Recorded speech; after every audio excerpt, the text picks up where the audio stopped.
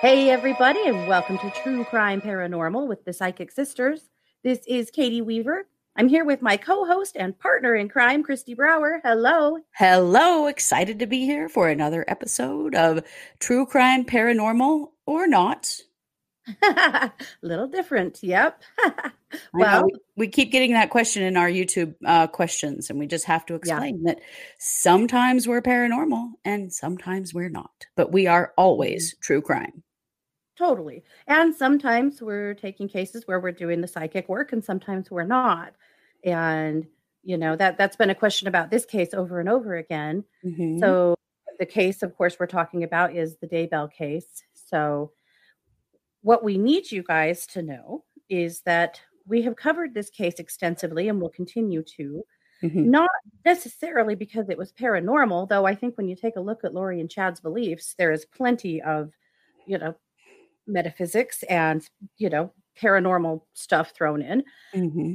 But there's a different reason. And that's because this case started a few blocks from my house. I live in Rexburg, where this happened. Christy and I were raised in this town. Christy lives 30 miles away. We understand this case in ways that others may not. The children went missing from, a townhouse not far from me. And so ever since Tylee and JJ went missing last September, when the news broke that these kids were missing in the end of November, Christy and I have paid a lot of attention to this case for good reason. Yes.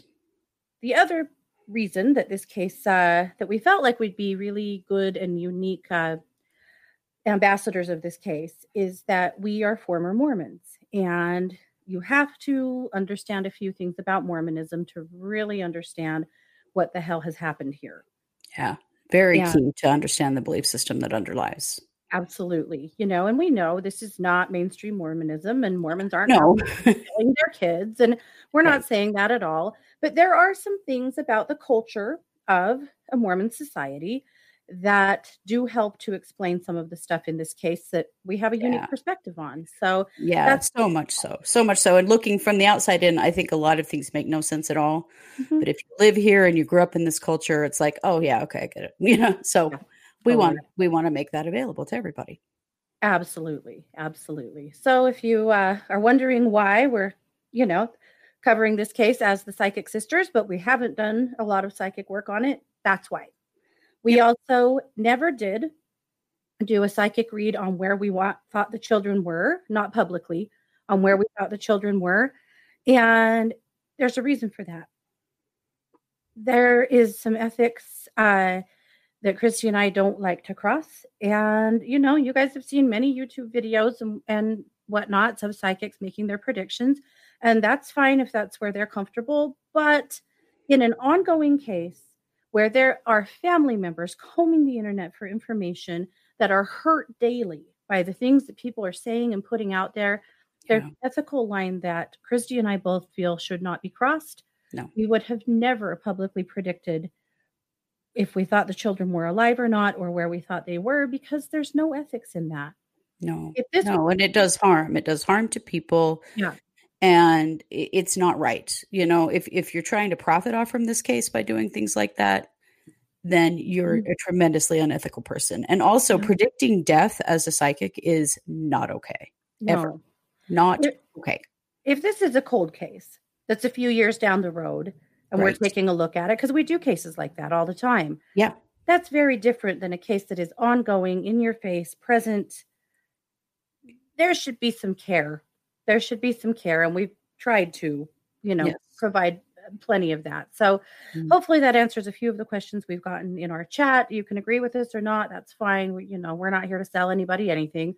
We're really here to just report this case as we have seen it. So as you all know, or probably know, it's been now, about 10 days since the remains of the children were found on Chad Daybell's property. Chad was taken into custody that day. He was charged with 2 counts of concealing human remains, potentially destroying human remains, and so on. Now, there's not been a public announcement about what we're talking about when it comes to destroying human remains, though our take on that has been that one of the bodies was burned and potentially dismembered.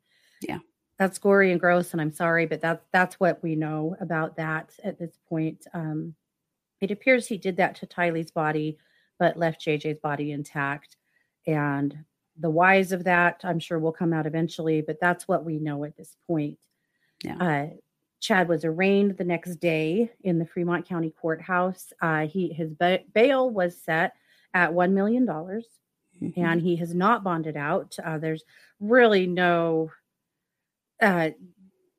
potential of him bonding out. He would have to pay at least $100,000 to $150,000 to a bail bondsman that he wouldn't get back, and have someone that would take that kind of a chance on him. It just doesn't look like that's going to happen. No one would take that chance on Lori. No. And now this is just further damning evidence. What we've heard is that the bail bondsmen in the area are not interested in taking a risk on these people. Right. Partly because there are, as everyone, is anticipating, there are many more charges coming. Yes. And no bail bondsman is going to take a chance. And potentially in other states as well. So, So yeah, no one's going to bond them out because they've got all kinds of stuff coming down on their shoulders. So well, and they also already attempted to run once when they went to Hawaii, and everybody knows that that's exactly what that was. So I just don't think that anybody wants to take that risk. Right. And Chad actually kind of tried to run twice. So the day that they came to search his house and they offered the search warrant or presented the search warrant, the word on the street is that he sat in his car in his driveway and watched them dig for quite some time and then drove away. Yep.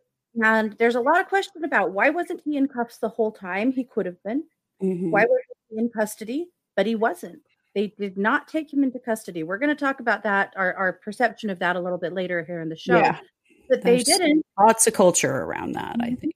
And he drove away. The other word on the street on that, of course, is that he called Lori and gave her the 411 on what was happening. Right. So they were both in the know. And then, of course, he did drive away. He was picked up, not very far down the road. And that's when they did go ahead and take him into custody for questioning. And then later that evening, they went ahead and formally charged him. But so, I think he was fleeing twice. Oh, he was in kind of a, I don't know, pathetic attempt, I guess, at this point. There's been some word out there that what he's saying is that he was driving to the police station to turn himself in. That's what his lawyer said. Yeah. But when you consider how many police were swarming around his house, I think that would have been easier done by just getting out of his car. Right. Come on, dude. His lawyer said, Mr. Daybell is innocent and looks forward to defending himself on these charges. Mr. Daybell, the remains of 2 children that have been missing since September were in your backyard, stupid. Yeah. Really? You look forward? Well, we look forward to it too. We certainly do. Yeah. Little bit of vengeance coming out in us. Hard not to at this point. The unknowns have been big for a long time, but to have at least some partial closure here about where the children's bodies were and at least for their families to know that they're not just out there in the world somewhere, which of course was the lie that was told over and over again. Yeah. They're in a bunker. Yes. Being protected for their own protection. Yes, clearly the adults in their lives that were meant to protect them certainly did not do that. No. And as always, our hearts go out to Annie Cushing, to Colby, to Kay and Larry, and to all of the other friends, family members, church members, school teachers, and everyone else who these children, whose lives were touched by these children and who are unbelievably devastated by this entire situation. Absolutely. It's a terrible, horrible thing with a horrible outcome. Yeah. And at this point, what we want to see is justice for those children. And frankly, justice for the 4 adults who are also dead in this situation. Definitely. So there's a couple of theories floating around that we wanted to shoot your way. They are theories. So don't think this is, I don't know what to say about that. we present a theory, we're going to tell you it's a theory, right? Mm-hmm. I have seen some things on some of these YouTube channels lately that have horrified me. People taking information that wasn't theirs to take, people posting things that were just flat out lies, like that whole, story that when Lori learned that Chad was arrested, that she totally trashed her cell. Yes. Outright lie. There is absolutely no truth in that whatsoever. No. There's been a lot of things bandied around that are frustrating, but I'll tell you right now. A lot of attempt to further sensationalize. And I got to say, why? Yeah. There's not enough sensationalized in this case. Yeah. You don't need it. Just tell the story. Right. You don't need all the bullshit at all. Absolutely. But there are a couple of things that have come to our attention that we think are worth sharing as theory. So the first is, the day after this case broke, the day after the search, my aunt sent our aunt sent me a picture of the crime scene that was from an aerial view from a drone or a helicopter. That there's a puppy, a stuffed black puppy, like a stuffed animal, is sitting there. And she said, "What do you know about this?" And I didn't know anything about it. And I did some looking and I did some talking, and I talked to a friend of ours who has formerly run and is very familiar with running cadaver dogs. Now, they didn't run cadaver dogs on this case, so be clear on that. But I said, this is what got me.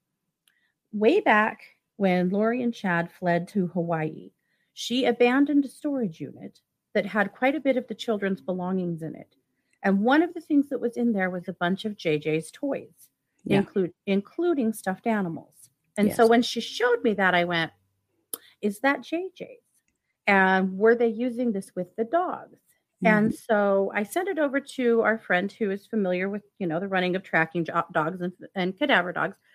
And because I wondered, in the case of cadaver dogs, do they actually use belongings? Because they're sniffing for decomp, not for a specific person, right? Necessarily. But she agreed. She said, absolutely. She said that even in decomp cases, because a lot of the cadaver dogs are also tracking dogs, and they may have had tracking dogs there as well as cadaver dogs.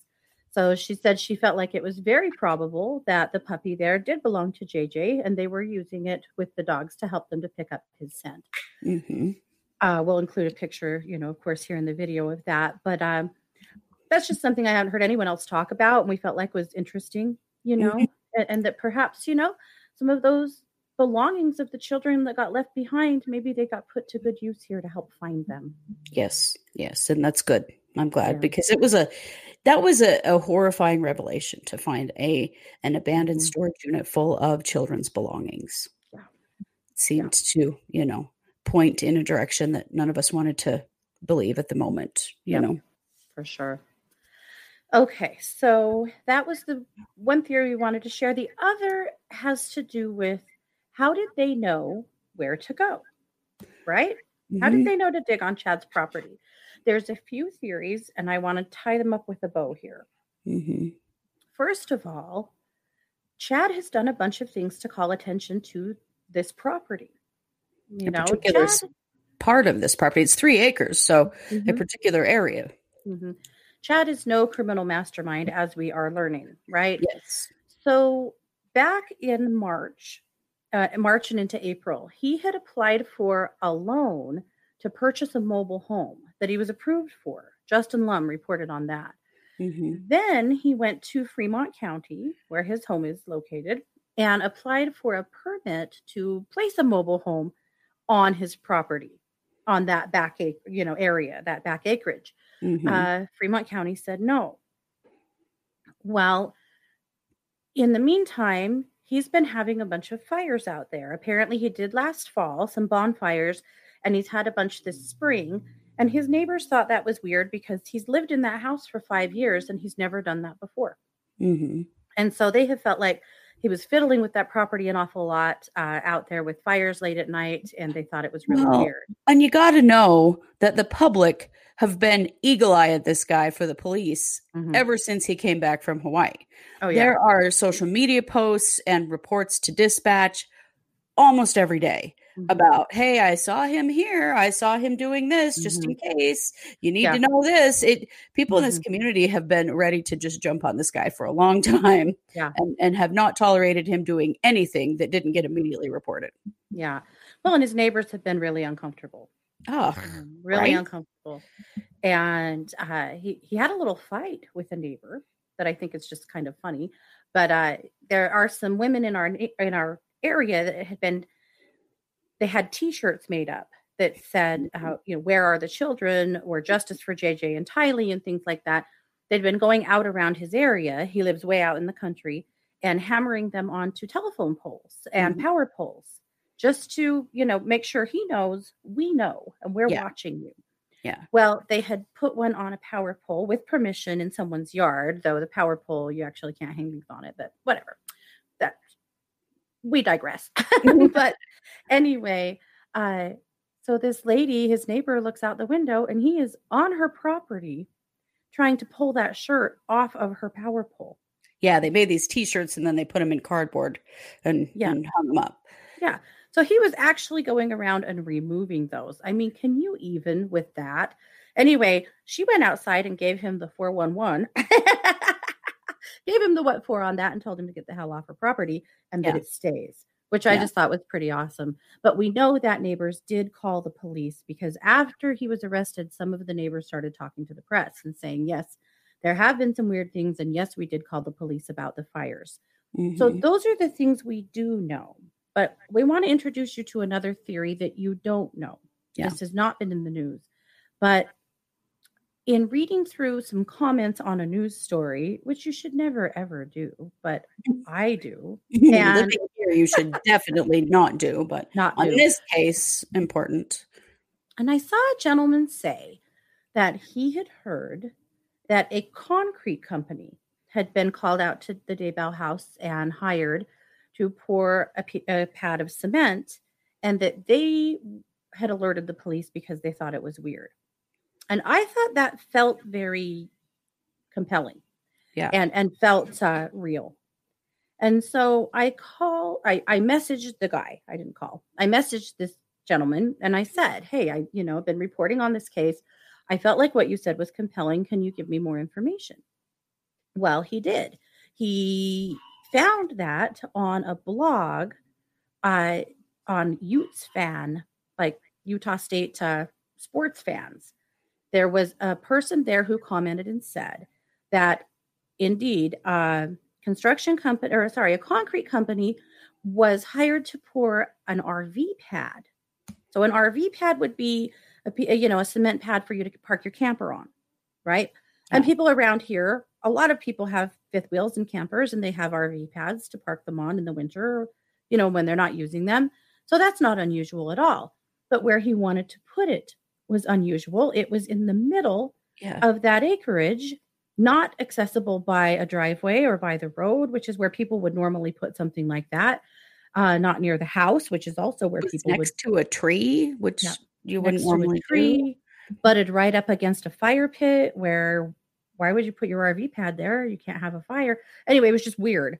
And the location really struck them as strange. And he was really adamant that it had to be exactly in this spot, and that they called authorities because they thought that was weird. And they, of course, recognized him and his name. And that within just a few days of them making that call, this story broke, and they showed up with cadaver dogs. Now, it's a theory, right?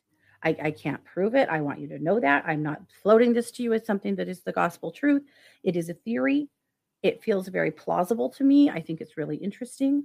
Mm-hmm. So those are the things that have happened that around there that have called a lot of attention to that particular area. It's like he couldn't just leave it alone, you know? So he may have gone quite a lot longer before anyone figured out where the bodies were, had he not, brought so much attention there over and over again. It's just strange. Yeah, he couldn't quit fiddling with it. Yeah. So is he just stupid? Is he just that arrogant? Maybe a little of both. Yeah. I mean, the arrogance is shocking, however, not that surprising. Yeah. we'll get to more of that later. Definitely. So we have done a bunch of different episodes on this covering, one specific family member or person.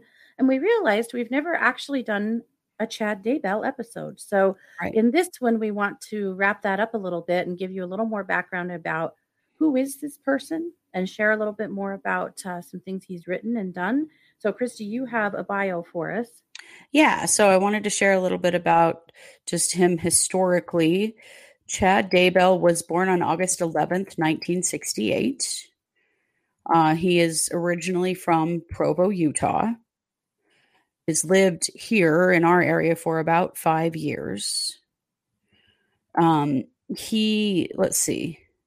On LinkedIn, he identifies himself as a sales executive at Falls Printing, which this was the first time I'd heard that. Falls Printing is a printing company here in Idaho Falls, where I live. Apparently that job started in 2016 and is still listed to present, although we don't know if he actually still works there. That tied something up for me as well, because Christopher Parrott has been one of Chad's good friends. He's been one of his only real supporters around here. He's spoken out very loudly on the internet about how everyone is wrong and Chad is innocent. And I mean, he's eating that crow now pretty sufficiently, but that the kids are fine and this is just a media circus.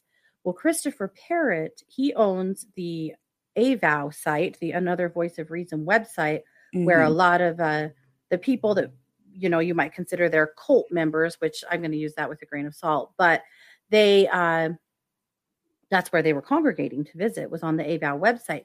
Well, Christopher Parrott works for Snow West, and Snow West is a magazine that I believe is printed by Falls Printing. That tied that together for me. Okay, that does make a lot of sense. He also is listed as the president of Spring Creek Book Company, which is the book company that he and his deceased wife, Tammy Daybell, started 15 years ago. Some other things he has done. He was the chief editor of Cedar Fort Inc. in Springville, Utah. He was a regional sales manager for Access Computer Products in Provo, Utah for a couple of years. And he was a cemetery sexton in Springville, Utah for 4 years in the 90s. He also was a copy editor of the Standard Examiner in Ogden, Utah. He has a bachelor's degree of communications from Brigham Young University in Provo. Let's see. His wife, Tammy Daybell, died in October under some suspicious circumstances. She had a very rushed burial. The authorities have deemed that suspicious and have exhumed her body. And there has been a new autopsy done, but those results have not been released. Well, an autopsy. There was no autopsy when she died. An autopsy. That's right. Yeah. And he married Lori Vallow 2 weeks after Tammy died in Hawaii. Chad Daybell has been a rather prolific writer. He writes a lot of futuristic LDS or Mormon novels. Let's see. So most of his work has been done in publishing and writing. I wanted to share with you the mission of Spring Creek Books. This is the publishing company he and his wife Tammy started. The mission and purpose of the Spring Creek Book Company is to produce, market, and distribute quality products to families around the world. Our main focus is to provide entertaining and stimulating literature to provide to readers a better understanding and emotional connection with the gospel of Jesus Christ. I just found that rather interesting, considering seems to have lost his way there. So that's a little bit about Chad and his background. There's not a ton of stuff known, frankly. Right. There should be more, although, what you're going to read for us, I think, is going to tell us a lot. It does. Before I do that, though, I want to throw in, Chad claims to have had 2 NDEs, 2 near-death experiences. Yes. And that the second NDE is what opened up the spirit world to him, and that he claims that he's had one foot in both worlds ever since. Yes. He has been, for the last, I don't know how long, but at least the last 5 or 10 years, giving people prophecy telling them how many past lives they have, telling them who they were married to, rating the people in their worlds on whether they are actually light or dark, Yes. and what it means to be light or dark. Like, for example, Tylee was a dark. Big surprise. Yeah. Mm-hmm. Uh, Unfortunately, most of the people in Chad and Lori's life who he rated as dark are now dead. yeah. Well, if they didn't like them, They were dark. they were dark. Now, Convenient, I think. Yeah, if you really want to learn more about that, our episode called The Book of Chad is where you'll find a lot more about that. But yeah. So he claims that when he was a teenager, he had a near-death experience in a cliff diving accident. And again in La Jolla, California, when he was surfing and was hit by a big wave. I have heard from others that he had never actually told anyone or spoken about having an NDE, that this was news to his family too, until someone else told him about their near-death experience. And suddenly he had two, and this is why he is so special. Yeah. There's a lot of inauthentic bullshit, I think, in that. But he's used it to build this strange little empire of people who see him as a prophet. He identifies himself as a god. Lori identifies herself as a god. They've taken these beliefs to an extreme that I think at this point only can be considered some kind of pathology, really. Yeah. Well, it's given them permission to be to act in any way they choose and be above any kind of, law of the land or morality or law of God or religion. They're above all of that because they make the rules now. Mm-hmm. Yeah, and they, in this whole situation, have seemed to really believe that they would have no consequences, that they'd done everything that they were supposed to do, and they've done it all because they are right. And it's very interesting because as we watch this now, to see them torn down to just the rather pitiful humans that they are, sitting their asses in jail, all of that grandiosity got them nowhere. Yeah. Right. Yeah. It got them, labeled as the murderers that they are. Yeah. Yeah. So I'm going to read for you guys a section from one of Chad's books. There's been a big push. There are some, good Lord, things that you sign, petitions. Oh my goodness. Sorry, guys. Post-thyroid life. There's just not always a lot going on up here. Petitions going around to get Amazon to pull all of his books. They said they're working on it. It hasn't been done yet. Don't go buy his books. That just helps pay for his prosecution. However, some of them have a preview that you can read the beginning of them. This is a book he wrote quite a while ago. It is called One Foot in the Grave. Strange but true. These are stories about his life as a cemetery sexton. So he released it in 2001 after he retired as a cemetery sexton. But then he says in the Great Recession, he actually ended up going back to another 5 years in the cemetery. So these are some stories from Chad working in the cemetery. Now, remember, we are talking about someone who has just been charged with burying the bodies of children on his property and desecrating their bodies. So listen to this with that in mind. Step inside if you dare. Are you looking for spooky stories, bizarre occurrences, and to get a tingle up your spine? If so, you have found the right place.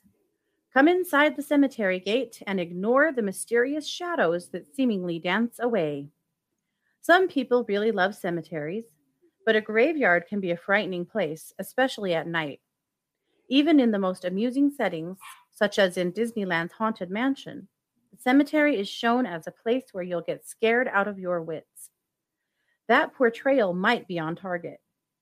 Let me tell you what happened to my neighbor while she and her friends were approaching our local cemetery during a fierce snowstorm.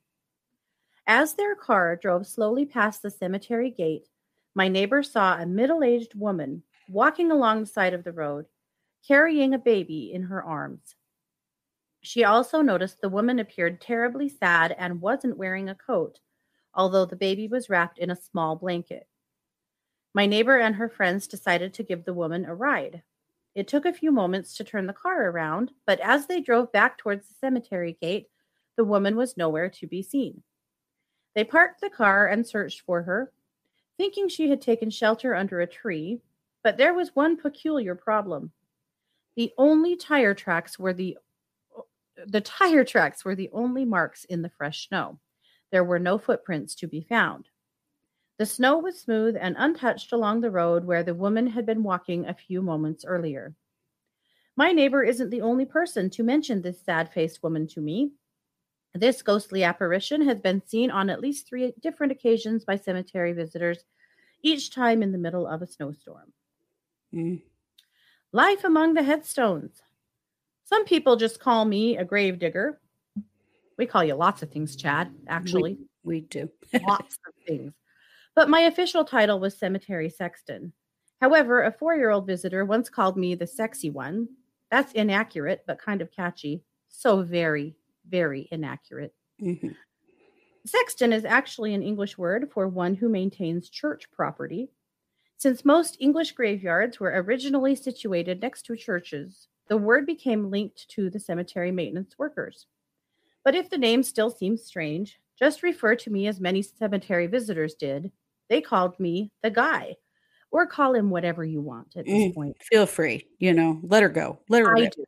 Do. Me as well. Death is now a mystery. Death has developed a frightening reputation in our modern world. We sometimes forget that for thousands of years, the burial of loved ones was usually taken care of by the family itself. Even some of our great-grandparents were accustomed to helping bury a family member. Being asked to dig a relative's grave was commonplace. Today, we usually die in hospitals. A mortician takes away the body, and strangers handle the burial. Family members rarely see the body except at a brief viewing, which adds to the feeling of mystique and disconnection from the deceased. But death and burial are things we all face in our families, some more than others. And a little education on the subject is better than the confusion and fear I saw among so many funeral participants. So in these pages, I will debunk many graveyard myths, toss in a few true stories from around the world, and share some of my own experiences that leave little doubt that something awaits us beyond this life. I hope it is an eye-opening experience for you. Oh, Chad, it is. How low do you go? You may have heard that when a person is buried, he is 6 feet under. That depth is more a myth than a fact. Actually, we dig the hole about 5 feet deep, which is sufficient. The days are long gone when you could wrap a body in a blanket and bury it along a trail or a cave, unless you're Chad Daybell. This all makes me so mad, but I think it's worth reading. Yeah, I know. It's horrifying, but it does put into context why he was able to do this. Today, nearly all communities require that burials take place in a cemetery, and a person's casket must be placed in a concrete vault. The typical burial vault is 8 feet long, 3 feet wide, and 3 feet tall with the lid on. That means the top of the vault is about 2 feet below the ground once the burial is complete. I have had to unearth a few burials, and I assure you that 2 feet of soil on the vault top is plenty. Yeah. Disappearing dirt. When we dug a grave, the backhoe operator put the dirt in a dump truck and hauled it away. Once the funeral was over, we brought the dirt back and dumped it into the hole. We then tamped the dirt down and replaced the sod. Pulling up the sod to cover your tracks. As you do, if you're Chad Daybell. Some cemeteries just pile the dirt next to the hole and cover it with a tarp, but it's harder to clean up that way. Of course, not every burial goes smoothly. The following incident happened during my first week as a part-time cemetery employee. The sexton and I had just buried a wealthy older woman when we saw the funeral hearse come speeding back down the road toward us. The mortician hopped out and breathlessly shouted, "Hold everything. The family wants her wedding ring." We were already tired. We protested, but we finally agreed to re-dig the grave. 20 minutes later, we had removed enough soil to carefully lift off the vault lid with the backhoe. Once the lid was out of the way, the mortician hopped down into the hole and opened the casket. There the old lady lay, as peaceful as a dove. The mortician grabbed her lifeless hand and tugged mightily on that cherished ring. After a lengthy struggle, he finally worked the ring off her stiff finger. He put her hand back where it had previously rested and shut the casket. He angrily climbed out of the hole and said, "Sorry about that. The family should have decided they wanted the ring before she was in the ground."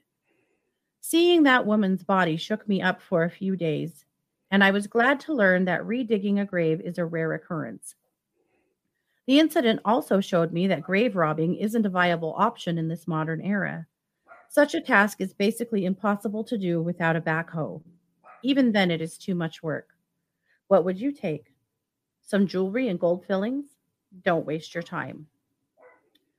And it goes on, but I felt like that was the most interesting part of this as far as who we know Chad now to be, and maybe helps us understand a little bit his how desensitized he is. There we go. Yeah. To dead bodies. Yes. To death. Oh, pardon me. To the idea that most of us go, how in the world could anyone do this? Well, right. He was a little desensitized, I think. He had experience, as it turns out. Yeah. So he has lots of books, and, like I said, don't go buy them, but if you go find and read some of the beginnings, it will give you some pretty interesting peeks into who he was and what his beliefs were about the world descending into chaos, about the church, the LDS church becoming corrupt because he believes that the LDS church is now corrupt, and why. Pretty interesting stuff. We won't do it all on the air. That gets boring, but go check it out. Yeah, interesting stuff. Yeah. Well, since he was arrested, his attorney has filed some court filings, a few things. Yeah. He has his preliminary hearing on July 1st and 2nd. Yeah. The first thing that they filed was an intent to plead not guilty, and he has asked for a jury trial, which I find really interesting. There's going to be a lot of trouble with getting a jury trial, with getting an impartial jury, frankly. I mean, this case is so huge here. I'm really curious to see how this is going to be. And you have to understand, this is tiny. There's lots of rumors that the case will be moved away from here. It will probably have to be. This is tiny little Fremont County. Yeah. They've probably never had a case like this ever. No.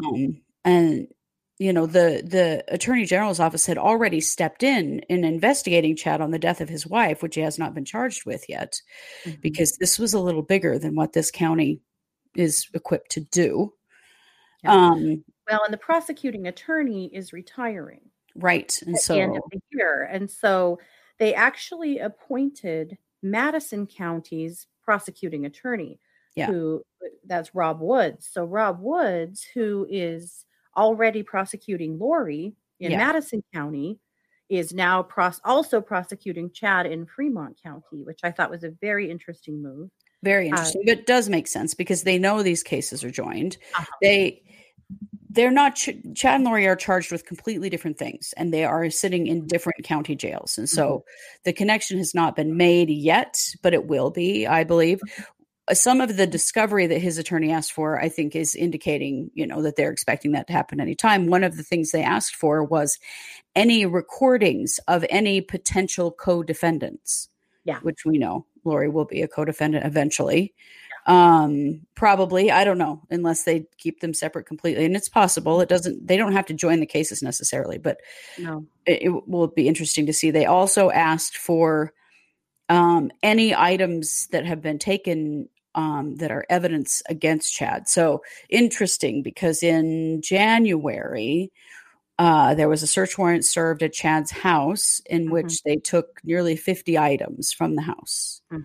Lots of information that came from that house. And so they're trying to get a feel for what the prosecution's case is, what they have against him. Mhm. I'm sure they're trying to decide how they pin all of this on the dead guy.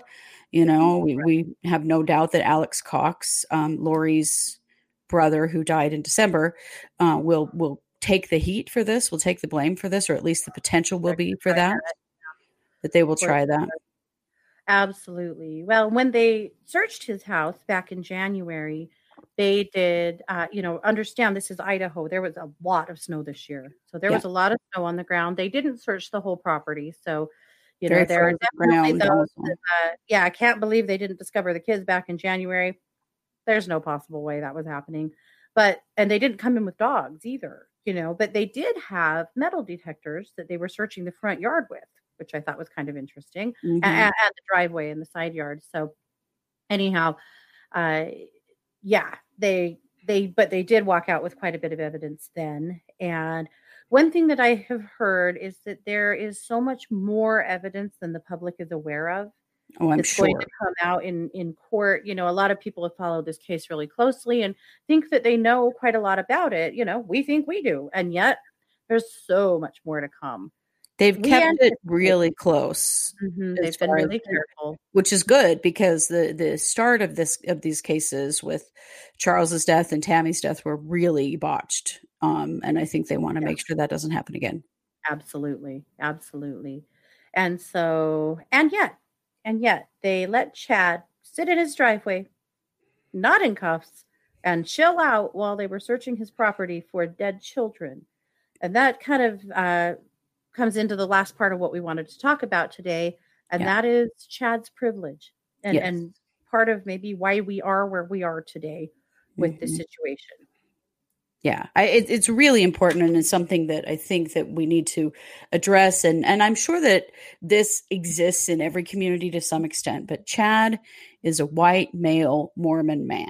Now, some people say, well, he's not a Mormon anymore. He's been excommunicated. He has. However, he still has that persona in the community. And you have to understand that in this community, white male Mormons can do no wrong. I mean, it really is that we live in a very naive place that thinks that if you're a Mormon and you have all these beliefs that Mormons have, that first of all, you would never do something so terrible. Also, because you're a man, you have authority. And so no one has the right to question you or treat you with suspicion. Right. That courtesy was given to him right up to the point that they were searching his property for bodies. And I do think that courtesy has him right until he got in his car and drove away. Yeah, it was. I mean, the fact that he was allowed to be in his car with keys during this, it's insane. But it's not surprising to me. I've worked in domestic violence and sexual assault in this community. And I will tell you that there's so much covered up. There's so much that it's just handled within the Mormon church. And, we don't need to get the law involved, and we don't need to, get the community. We don't need to share other people's dirty laundry. That kind of crap goes on here to the point that this has gone on for this long. Absolutely. Clear back, last late summer, Chad was telling people that he was the real Mormon prophet. Now, if you don't know about Mormons, the president of the Mormon church is a prophet. He is believed to be someone who speaks for God, and that there's only one prophet. And Chad was tricking people into coming to his house in order to tell them that he was the real prophet. That's how he got excommunicated, from the Mormon church, is because that's a big no-no. There can only be one prophet. Right. He was actually in a role of leadership within his ward, which would be his kind of like his parish or, his congregation. Yeah, he was at that time. But this is the level of ego that this person has. He's a prophet. He's told people he's a god. He has one foot in both worlds. So he knows things. I've heard this several times. He knows things that other people don't know. Right up to the point of that July 22nd is going to be the second coming of Jesus Christ and the beginning of Armageddon. I have long believed that Lori fully believes this and has just been biding her time in jail, fully believing that this will happen on July 22nd, and then none of this will matter. Yep. Absolutely. And He has it's all also crashing told down. many women, many women, Mm-hmm. that they're kind of coming out of the woodwork now, Yes, they are. that they were married in a past life, Yes. and that there are Lori and one other woman, Julie Rowe, who Mm-hmm. both claim that he sealed himself to them in this lifetime. And I know if you've heard that, you probably don't know what the hell that is. You might not. Mormons have a ceremony that they do in their temple to seal themselves to one another for a time in all eternity. Yeah, it's a marriage The ceremony, marriage ceremony. And but a long-term one, not a lifetime only one. right. That typically is done with one person. I mean, yes, Mormons practiced polygamy back in the day. They don't anymore. But Chad, it appears, was maybe sealing himself or trying to multiple women besides Lori. Yes. Interestingly, it seems like it was a bad pickup line that was working. It did. At one point, I know he told Lori that she was his favorite wife Yes. in other lives. His favorite wife, His guys. favorite wife. I mean, flattery, please. Right?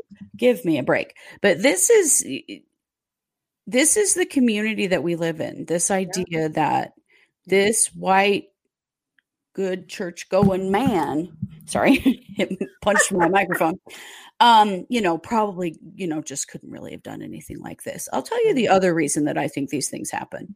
And that is because there are plenty of other white church going men around here that have plenty of their own secrets. Yeah. And so they don't like seeing somebody go down the way they could go down. And I don't mean everyone, and I don't mean it to be disrespectful. There are lots of great people who live here. But I will tell you, in my experience working in domestic violence and sexual assault, that there are plenty of bad guys in this community who are seen publicly as good guys. Yep. With secrets that just continue to make this community sick. Yep. And this community is so sick now that children have been murdered and adults have been murdered, and people looked the other way. If you want to understand that level of privilege, look at Melanie Gibb.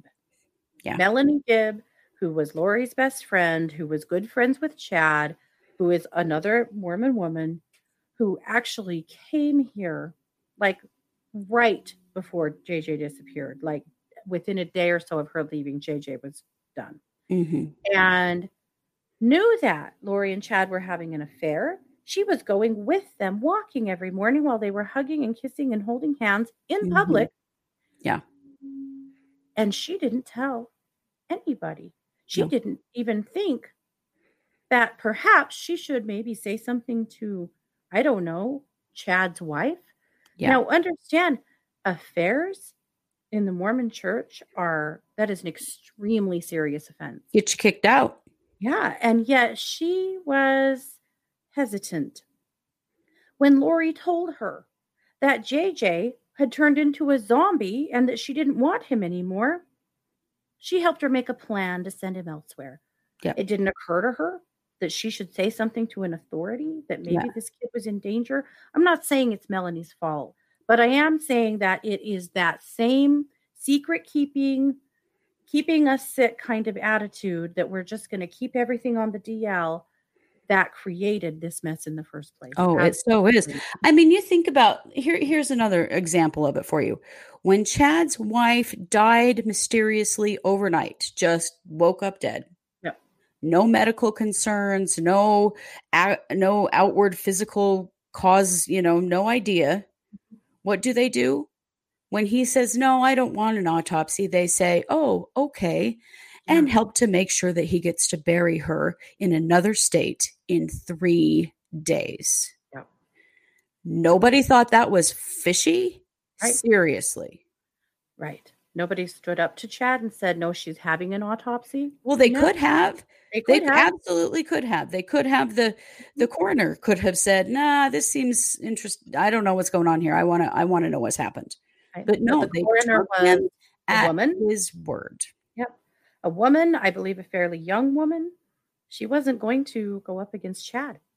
No, that authority, that idea of authority has of this white male authority in our community is so destructive. It's such a cancer here. And you can see it all over the place in this case. In some ways, I feel like that's gotten better over the years. that was something that our mom was absolutely, railed Oh, against, with both barrels. But in this case, this feels as archaic as ever. it does. It absolutely does. Yeah. I don't think it's gotten nearly as much better as we would like it to be. I think that it's gotten a little more secretive. I think that it's gotten a little more, you know, kept quiet even more. But that idea of this brotherhood of men in this Mhm. religion, white men who Yep. will protect each other, Mhm. is very real in our community, Absolutely. and it's horrifying. Mhm. And Absolutely. not just men, but women as well, obviously, as we can see. But Right. men who have their own skeletons, Mhm. who will protect other men. Right. Well, think about there's two things that really came up for me in this. First of all, the other members of leadership in his church, in his ward, that excommunicated him from the church, right? This all happened not very long right around the time that Tammy died, right? So Probably they have a man, after the children were already dead. yeah, and they have a man who's in their office spouting stuff to them that sounds so crazy that they kick him out of their church. And yet his wife dies under very odd circumstances, and they say and do nothing. He Right. gets remarried 2 weeks later, His wife, nothing. right. His wife, who he said to multiple people in this community, she's going to die. I Right. know she's going to die. He had been prophesizing her death for nearly a year Yeah. and had said that to, yes, many people on the AVOW website. He had been prophesizing this for quite some time. Tammy dies, and nobody says, wait a minute, Yeah. right? She was 49, you guys, and in good health. Yep. But And out of nobody questioned it. respect for Her Chad, own children did not question it. nope. Okay? There are 5 of them, and they're adults, Mhm. and they did not question it. No, because Dad said, Yep. right? Dad said. And that's all it took. Chad said, that's all it took. Out of respect for Chad, nobody said shit. Yeah, because who cares about Tammy? Apparently, Yep. out of respect. Why not out of respect for the person who died? You know, Yep. why not out of respect for her? We're going to do an autopsy and figure out what happened here. Yep. The fact that it was allowed to go on this long and this many people dead now, it's just sickening to me. It is. It is. We have to do better. This community has to do better. It's not just this one. We know that. The ball was dropped in Arizona by the police there so many times. This could have Oh, all been avoided. yeah, But that's a show for another day. But we hope that that gives you a little more insight into the culture of this community yeah, and into how some of this managed to fly under the radar and happen and why, and maybe what needs to change. yeah, absolutely, So we're going to absolutely. wrap this show up with something that's maybe a little more feel good, and that's that here in Rexburg, in this community, there have been some very sweet things done on behalf of the kids. And one of And those Charles and Tammy. and Charles and Tammy, there have been a couple of candlelight vigils. Many people have been out to Chad's house to where the kids were found and hung things on the fence, teddy bears and flowers and, you know, memoriams of whatever sort. There's all kinds of things out there. And we had set up a little community memorial space at a local park for people to come and leave, and light a candle or leave something. And that stayed for almost a week before the mayor asked us to take it down. So it's down now, but we were able to take it down on our terms so that we could hold on to a lot of beautiful things that were given to, on behalf of these families so that we can get those things to Kay and Larry and to Annie and to Colby and, Yeah. let them share in that. So we're going to end this with sharing a little footage of the candlelight vigil that was held in Rexburg and the memorial and a few of those things that people have done. They have been tying blue and white ribbons in the trees around here as a remembrance of the kids as well. There are things happening, our community is heartbroken. We are horrified. And we're going to continue to push for justice, not just for Tylee and JJ, but most especially for them, but Mhm. also, of course, for Tammy, for Charles, and for Joseph. Yeah. And I don't know what to say about Alex. I don't know what to say about Alex, but that's where we are. So you guys, thank you for listening. As always, you have either listened to this as a podcast or you've watched it on YouTube. We want to let you know that we do broadcast this in both places. We are True Crime Paranormal with the Psychic Sisters in both places. We also have a Patreon account. If you want to become a sponsor, you get a little extra content from us every month that nobody else gets. And it just helps us to keep going and continue to bring shows to you. And we'll be back next, with one of our True Crime Paranormal with the Psychic Sisters style shows where we'll do some psychic work on a case. Not this one, but another one. So that's what we have going on. Anything I didn't mention?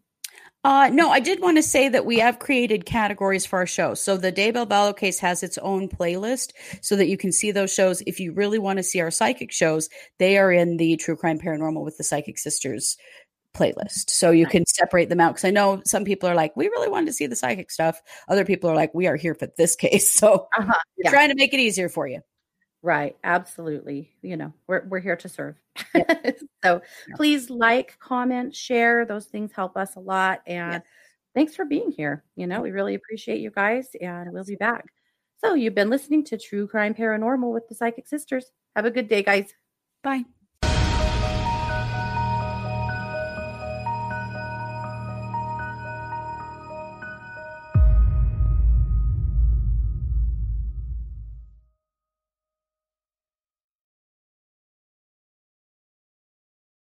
If you're enjoying this podcast, don't forget to like and subscribe on your favorite podcast platform. If you're watching us on YouTube, you can always like and subscribe there as well. We also love comments and reviews. True Crime Paranormal is hosted by Katie Weaver and Christy Brower and produced by Christy Brower. True Crime Paranormal is a Short Girl Productions podcast.